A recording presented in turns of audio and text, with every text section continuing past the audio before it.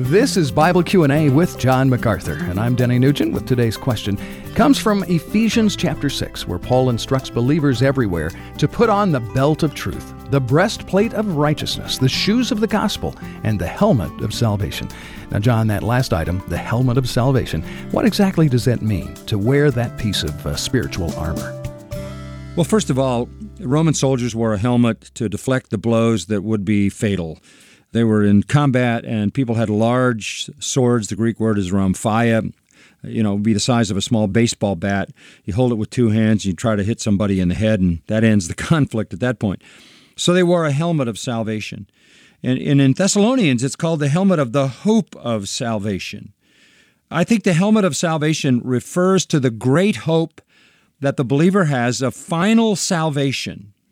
That's the security of the believer. That gives us the confidence that he is able to perfect what he began, as Philippians 1:6 puts it. He will bring us to glory, that we have an inheritance, undefiled, laid away, reserved for us, which we will receive. This is the blessed hope of the believer. It's imperishable, it is reserved for us, and we are protected by the power of God through faith for that final salvation. So I think the crushing blow against the believer would be the fear that he could lose his salvation. But we are protected from that crushing blow by the helmet of a secure salvation based on the promises of God and the work of Christ.